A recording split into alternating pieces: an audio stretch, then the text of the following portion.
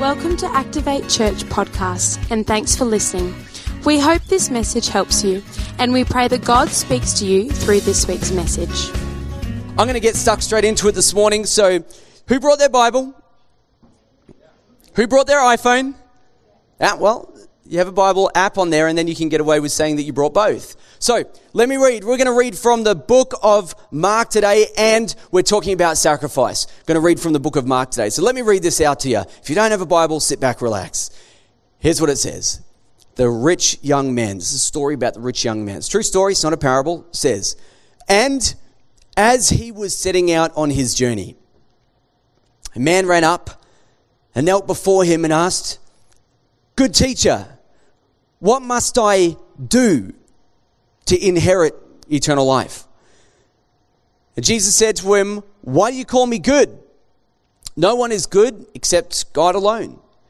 You know the commandments: do not murder, do not commit adultery, do not steal, do not bear false witness, do not defraud, honor your father and mother."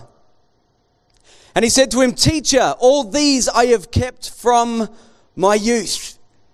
And Jesus, looking at him, loved him and said to him, "You lack one thing. Go sell all you have and give to the poor, and you will have treasure in heaven. And come and follow me." Disheartened by the saying, he went away sorrowful, for he had great possessions. Jesus looked around and said to his disciples, "How difficult it will be for those who have wealth to enter the kingdom of God." And the disciples were amazed at his words. But Jesus said to them again, "Children, how difficult it is to enter the kingdom of God. It is easier for a camel to go through the eye of a needle than for a rich person to enter the kingdom of God." And they were exceedingly astonished. Jesus said to him, "Well, who then can be saved?" And Jesus looked at them and said, "With men it is impossible, but not with God. For all things are possible with God." And Peter began to say to him, "See, we have left everything and followed you." And Jesus said, "Truly I say to you, there is no one who has left house or brothers or sisters or mother or father or children or lands for my sake and for the gospel, who will not receive 100-fold when? Now in this time, houses and brothers and sisters and mothers and children and lands with persecutions, asterisks, and in the age to come, and in the age to come eternal life. But many who are first will be last, and the last will be first." It's a great passage which is just illustrating so many points. This morning I got up nice and early, and I was reading the Bible and going through my message, and my son Isaac, he came and he sat on my lap, and he likes to do that.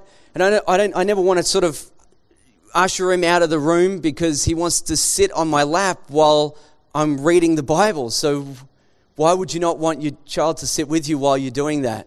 It's just showing him, how to, get close to God. So he sat, and I said, "Isaac," I said, "today," I said, "I've got a lot of things to do. I'm thinking about this message and so forth."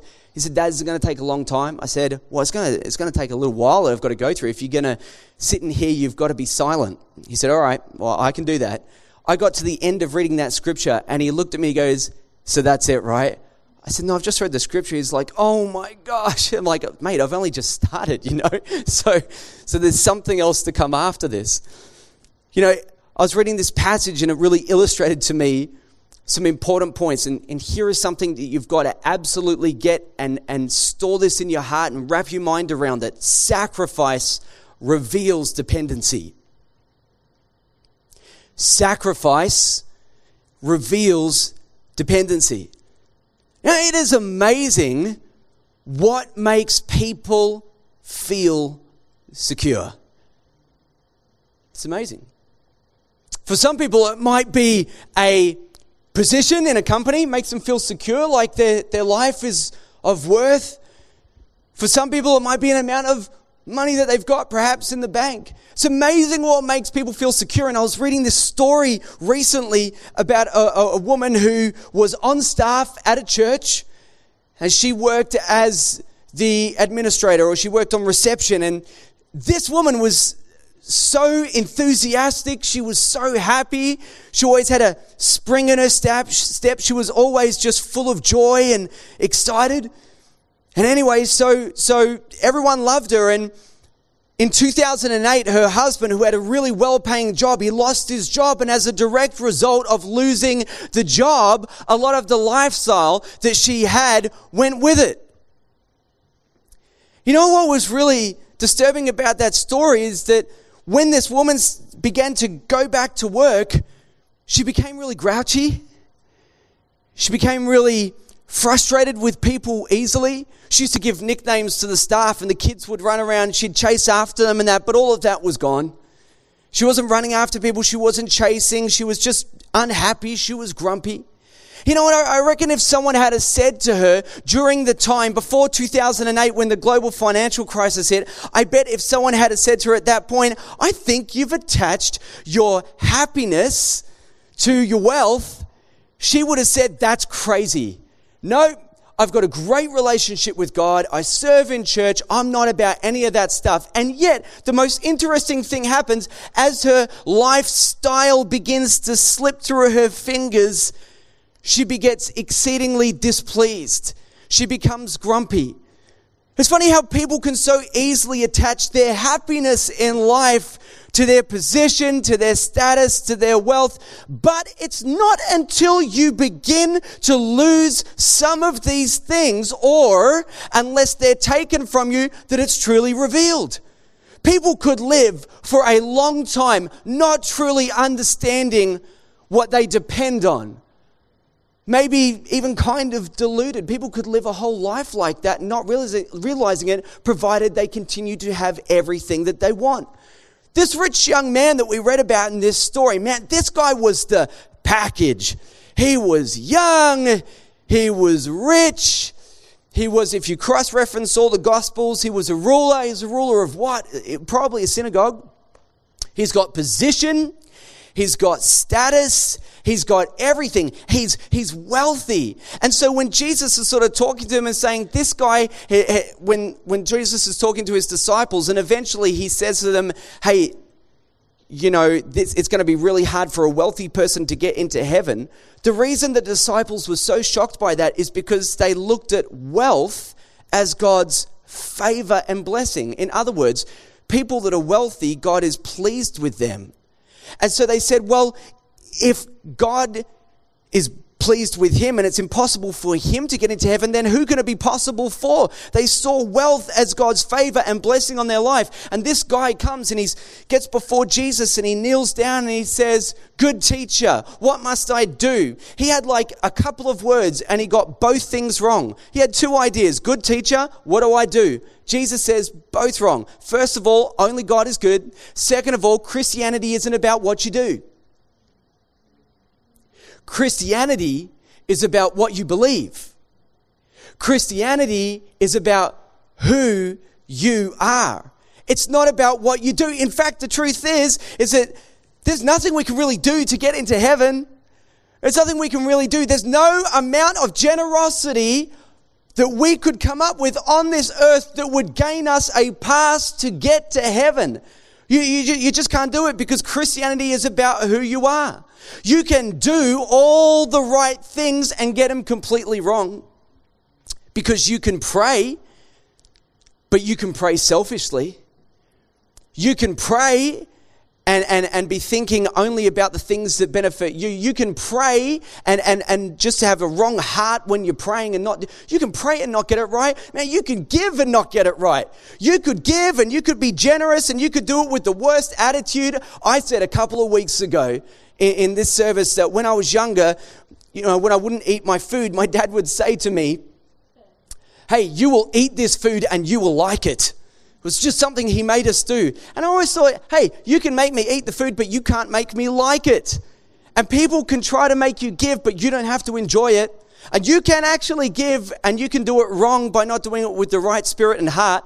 And you can worship and you can do it wrongly. You can worship wrong things. You can worship wrong attitudes. You can worship people. You can worship idols. I mean, we can be doing all the right things on the surface, and the thing that matters most to God in all of this would be what? It's your heart. He cares exceedingly about the attitude with which you give, exceedingly about the attitude with which you worship. And that's why Jesus looked on this guy and he loved him. You know why? Because there's some desperation in this guy, isn't there? He comes and he gets before him and he says, hey, what do I have to do? Like, I'm doing everything. That's why I think why Jesus loved him, because he said, man, this guy is trying.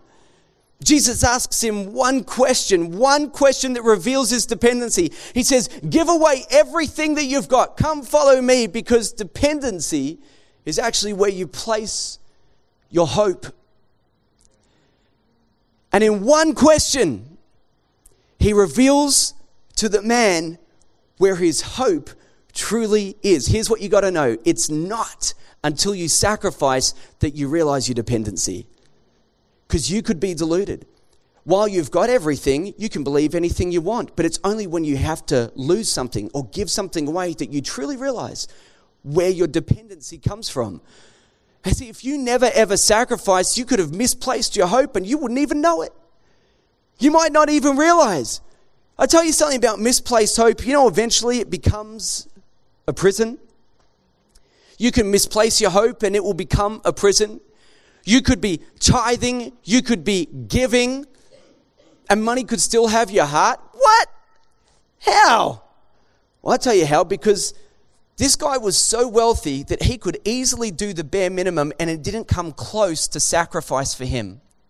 And when Jesus asked him to sacrifice, it suddenly revealed where his treasure was. It suddenly revealed where his heart was.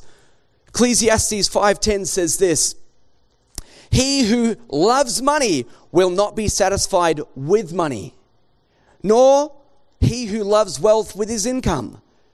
What a sad predicament you would be in if the thing that you love you could never be satisfied by. If the thing that you wanted, you could never have enough of it. Wouldn't that be a terrible position to be in? Wouldn't it be sad if some people became so interested in wealth that that became the thing that they ended up pursuing in life?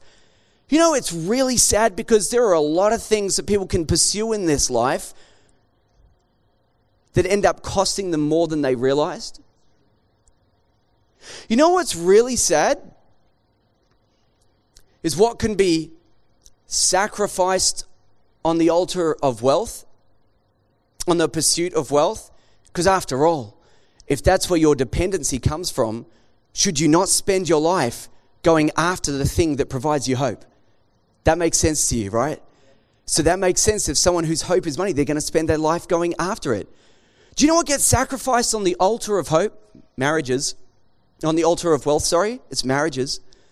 You think about it. Husband believes that the best thing he can do for his family is to be the breadwinner. It's just a scenario. So he goes and he works hard all week. And he works weekends and working 7 days a week just trying to earn money. And he leaves home early in the morning, which is fine, but he also gets home late at night. And so he never really sees his spouse.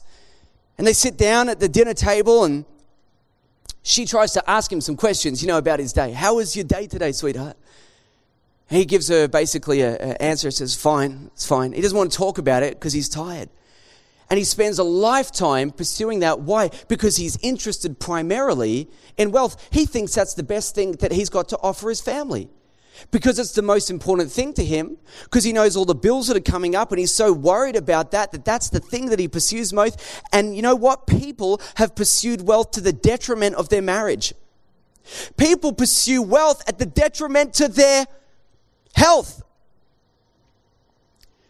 They pursue wealth to the detriment of their health. They work hard and they're getting sick and they're getting tired and they can't take a break and everything depends on them and they have to keep having that job. You know, Sarah and I, we were talking about a family yesterday, some friends of hers, not connected to our church or anyone close to us, but we were talking about these people, and this husband, he's got this job that causes him to travel all around the country, and every couple of months he's moving his family. So the kids struggle to make friendships. You know, his wife, his spouse, she struggles to make friendships because as soon as she gets settled, they move. And I'm saying there's not necessarily anything wrong with it, but if the motivation behind that is, guys, we just need the money, I'm saying that there are some things in life that are more important than wealth. There are some things in life you just shouldn't sacrifice. Like, for example, you should never sacrifice your children's childhood. You should never sacrifice that. You know, mums, dads, they need you at the park.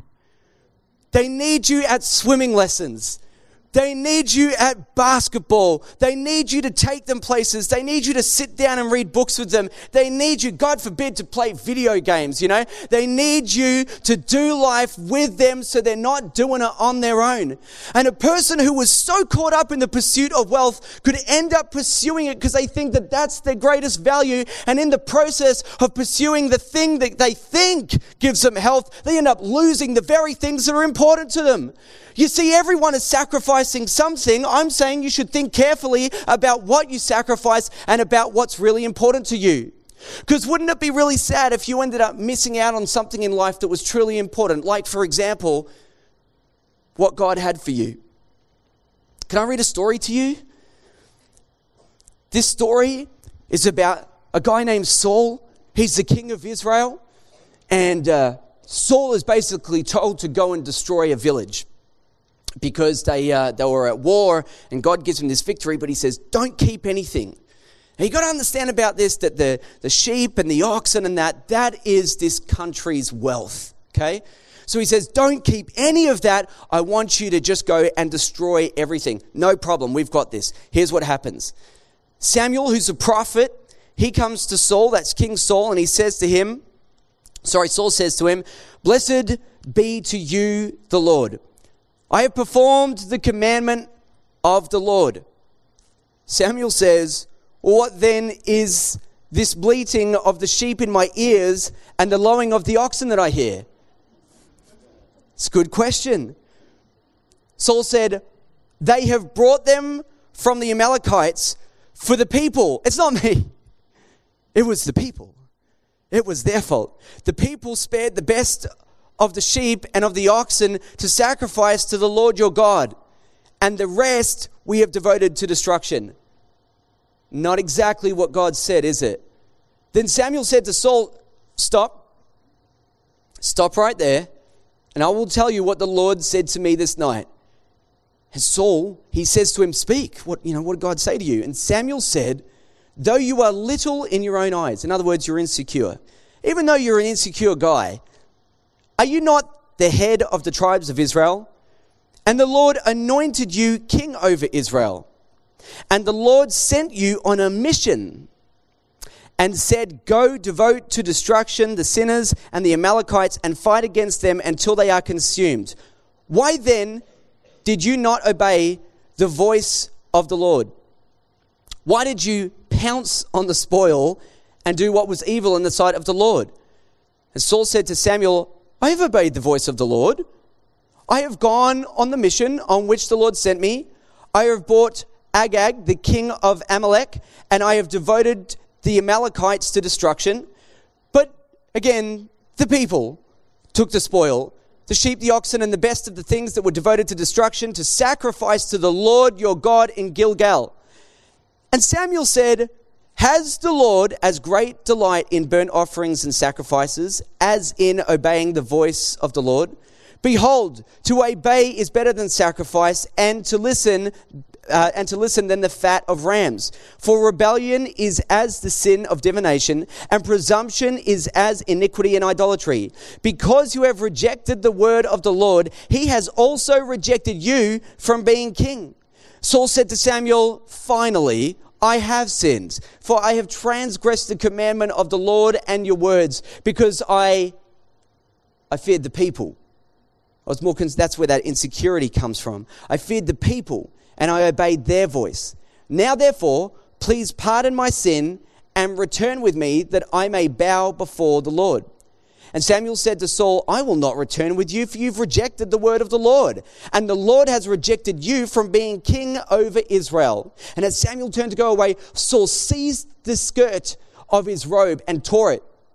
And Samuel said to him, the Lord has torn the kingdom of Israel from you this day and has given it to a neighbor of yours who is better than you. Saul was given everything, and he sacrificed his calling, his position on the altar of wealth. You know why? Because he listened to the voice of the people over the voice of God, and he said, you know what? We're going to take... Saul was told to sacrifice everything. Don't take anything. None of this is yours. And he said, no, I still want it. And as a direct result of his behavior and his actions, he missed out on what God had for him.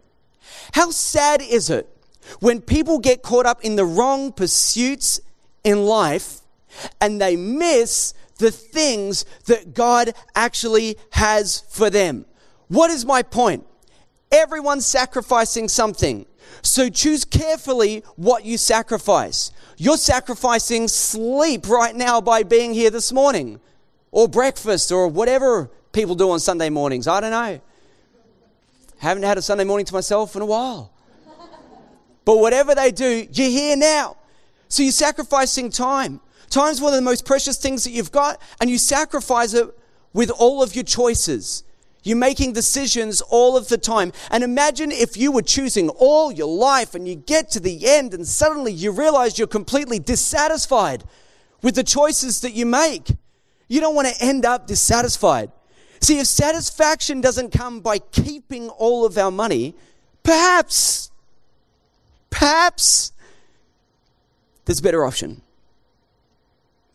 If we can look at the people who've got heaps and they assure us that the satisfaction doesn't come by keeping it, perhaps we can skip the journey of the pursuit and go straight to the end and go, perhaps there's something better that we can do with it. Warren Buffett is the second wealthiest man in America. He's worth $58 billion. In his life, he's given away $17 billion. His goal by the end of his life is to give away 99% of everything that he's got. And he's not alone. There is a whole heap of billionaires all over America who are trying to give away their wealth. I think that they've discovered something that we can skip straight to the end and say there's something about giving it away. There's something about sacrificing what you've got that could possibly bring you more joy and more satisfaction than just keeping it. And if you buy into the lie today, you'll say, yes, of course, the billionaires can afford to do it because they're rich. But then the moment that you say that, you know you just bought into the lie. You know why? Because if you earn over $46,000, what did we discover? If you earn over $46,000 in this country, you're in the top 4% of earners globally. Guess what? There is less of a difference between you and Warren Buffett as there is between you and most of the world. So why should we pay attention to this? Because you know what? Jesus said it's hard for the rich to get into heaven. You know why? Because most of the time, I don't reckon they've got any clue that they're rich. The rich guy is always someone else. This would be a great warning to all of the rich people. Oh my gosh, it could be us. Whoa. Well, maybe if it is, we should pay attention to what Jesus says about how difficult it is for the rich people to get into heaven. You want to know why it's hard for the rich people to get into heaven? Because it decreases their options. When I'm rich, I can choose my life. When I give my wealth away, I narrow my options. You know the thing about giving your wealth away to the right cause is that even though you narrow your own options, do you understand that you increase other people's options? where people could be stuck in a life that they wish they didn't have. And here we are with the answer, with the ability, with the wealth, with the resource. Yes, we narrow our own personal options, but we increase other people's options. We let them out of situations that they shouldn't have to be in. That's our blessing. That's what we get to do. That's what we have the ability to do. That's what we absolutely should do. The other thing about giving away what you have is it increases your dependency, which is really hard if the very thing you're giving away is the thing that you depend on. And that's why it's hard. Where's your hope? Where's your heart? Where is it? You know why it's hard for rich people to enter the kingdom of heaven? Because they love their lifestyles. They love their lifestyles. Jesus says to this guy, one thing you lack, give away everything that you've got. It's a preference issue. Well, I would prefer that I don't give away anything because my preference is me. I would prefer to not give other people options. I would prefer that I get all the options. It's a preference issue. Jesus says, give away everything you've got. Bang, reveals the guy's heart instantly to himself because he didn't know it. Do you know why it said that he was so upset? Instantly.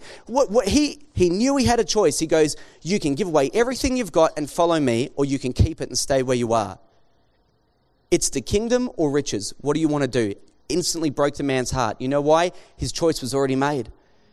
Instantly broke the man's heart. He went away sorrowful. Why sorrowful? Because he knew straight away that he wasn't going to be able to do it. He knew straight away. As soon as Jesus said that, he said, that's impossible for me.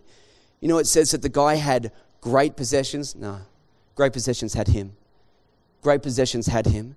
When you live a lifestyle that prevents you from being generous because you've got no margin, because your lifestyle is inflated to the point where it uses your entire budget. How do I say this less offensively? I'm not sure. You're not doing it right. You're not doing life right.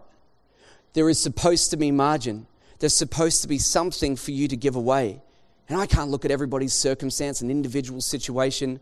I'm sure there are people that are struggling and making it through and saying, well, I don't know what I could give. I'm only just making ends meet. But you know, there's a lot of people here that actually could do it if they just reworked their lifestyle.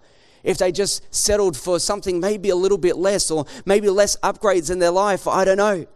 The lifestyle that inhibits generosity means that it's harder for you to get into the kingdom of heaven. You know why? Because people that are about the kingdom, do you know what they do? They give everything for it. Jesus tells a parable. He tells a couple of parables about the exact same point. He tells a parable about the pearl of great price. We're not going to read it, but he says there's a pearl merchant. And he finds his pearl, and it's unbelievable. And he sells everything for that one pearl. It says a man finds a treasure in a field. He sells everything he has just to buy that field. Why? Because there was greater treasure in that field than everything else that he had. What's his point? His point is the pearl and the treasure in the field are just like the kingdom of God. And he's saying that once you find the kingdom of God, once you see things clearly, once Jesus is your master and wealth is no longer your hope and wealth is no longer your pursuit, you'll give everything for that because that just became exceedingly wealthy to you. And when we're not prepared to sacrifice, there's this part of me with no condemnation here today. There's this part of me that thinks, oh, you know what? Maybe we're just not seeing it the way that we should be. Maybe we're not seeing things the way that they should be because sacrifice reveals your heart and your hope. Here's what Psalm 4 verses 5 to 8 says. It says, offer right sacrifices to the Lord and put your trust in the Lord. There are many who say, who will show us some good? Oh, lift up the light of your face upon us, O Lord. You have put more joy in my heart than they have when their grain and wine abound. In peace, I will both lie down and sleep, for you alone, O Lord, make me to dwell in safety. Wealth is an illusion. It really is. I mean, you think about it.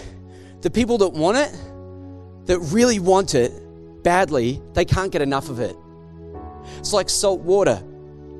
You know, you drink it, the more you drink it, every time you have a sip, you think it's hydrating you. Salt water, seawater dehydrates you. The more you drink, the thirstier you get. Same with the pursuit of wealth. The people that want it, they can't actually get enough to ever satisfy them. The people that have it don't actually realize that they have it, and the people without it think that hope is in it. But you know what I think? I think that if you were to truly sit down and ask most people in life, hey, what would really make you exceedingly happy? You know what I think they'd say? I think they'd answer like Psalm 4, and they'd say, I want peace, I want sleep. If you knew who God was, you'd probably want him too. They want safety, they want satisfaction, they want joy, they want peace. Because what good is everything if you have everything and you forfeit your soul? What good is it if you've got everything but you've got anxiety all the time about never having enough? You know why? Because maybe your hope is put into that. What good is it to have all of this stuff and then constantly worry about losing it, not having enough? Maybe we're just doing it wrong. Maybe we haven't got it the way that God was explaining it to us in the passage that we read. How tired would you be? Who loses sleep over not having enough money? I don't know. In a room this size, got to be a couple of people that just worry about not having enough. How's my super going? I understand that. I'm practical too. I think there's something about storing things up for yourself in your future. I get that. But I'm saying there are people that are filled with anxiety, that are worried, that lose sleep at night. You know what those people would say? They would say, what I wouldn't give for peace in my heart. Well, I'm saying that whatever you've got, you can have the peace. Psalm 4 just told us that God will put more peace in our hearts. And when our heads hit the pillow at night, we can sleep easy. Why? Because our hope is in him. Because he is our dependency. And as long as money is your dependency, of course you'll worry about it because it can be taken from you. But the thing about Jesus is, no one will ever take him from you. Who can? He's out of this world. Like literally, he's out of this world. Where will people go to take your hope if your hope is in him? Where could someone come steal your peace from? They could raid your bank account. You could sleep at night. You know why? God's got your back. Wouldn't it be awesome to just know that God's got your back? That no matter what happens in life, you don't have to fret. You don't have to worry. You don't have to be always filled with anxiety. You'll be like, oh, I know this is not the ideal situation, but God is my hope. God is my hope. He's for me. Who dare be against me? He's for me. What weapon against me could prosper? He's for me. If God is for you, what could be against you? Where's your hope today? Where's your hope today? Here's what you got to do. You got to be rich. You got to sacrifice. Be rich, sacrifice. Sacrifice your preferences so that you can increase someone else's options. You got to trust in God. You got to trust in your Father so you know your hope is always where it should be. At the very end of this passage, Jesus tells a promise. He says, if anyone who leaves, houses and family and land and all the rest of it, will receive 100-fold more in this life and in the life to come. Some of you might hear that and go, well, I don't know how that really works. You're telling me that if I give $1, I'll get $100 back. If I give $100, I get $10,000 back. I'm not so sure it works. If you're thinking like that, you're still thinking like the rich young ruler. You haven't caught it yet, because there's something worth 100 times more than the money that's in your hand. There's something that's available to everyone who puts their hope in him that's worth way more than the amount of money that could fill your bank account. There's something worth heaps more than that. Don't make the mistake of still thinking down the money line. Think eternally. Think bigger than that. What could be better than that money coming back into your bank account? Are you ready for it? Jesus. Jesus is, basically the answer to everything. What could be better than money? Jesus. What could be better than seeing your bank filled with money, the kingdom of God outworked in your life? What amount of money would you give away so that you could walk to somebody, pray, see them healed in Jesus' name? Jesus does what money could never do, and once your hope is in Him, everything gets better. If your treasure is Jesus, who cares about everything else? If your hope is Jesus, who cares about everything else? Everyone's making sacrifices in this life. Make sure you make the right sacrifice. Make sure that He is truly in your heart, your treasure.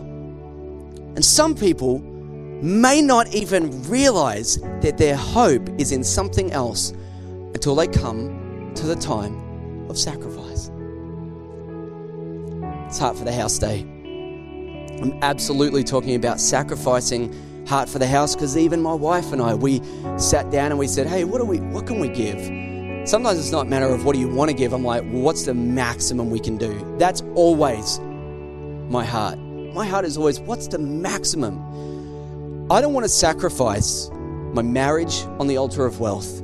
I don't want to sacrifice my health on the altar of wealth. I don't want to sacrifice my children or my calling. But man, I'll tell you something right now. This is just me. I'm just being honest this morning. I will sacrifice my wealth on the altar of God because He is my treasure. I'll sacrifice my wealth on the altar of God every time, because you know what? I reckon I'm 100 times better off being with Him than I am if I just keep what I have. Can you receive that this morning? Can you get that this morning? Man, we have an amazing God with unlimited ability, potential, peace. Peace. You know, the more I speak to people these days, I think, you know what people are after most in their life? Peace. To be rid of anxiety, to be rid of worry. If Jesus becomes your hope, you can start to worry less. We trust you enjoyed this week's message. For any more information about Activate Church, check out our website www.activatechurch.com or download our app online, and have a great week.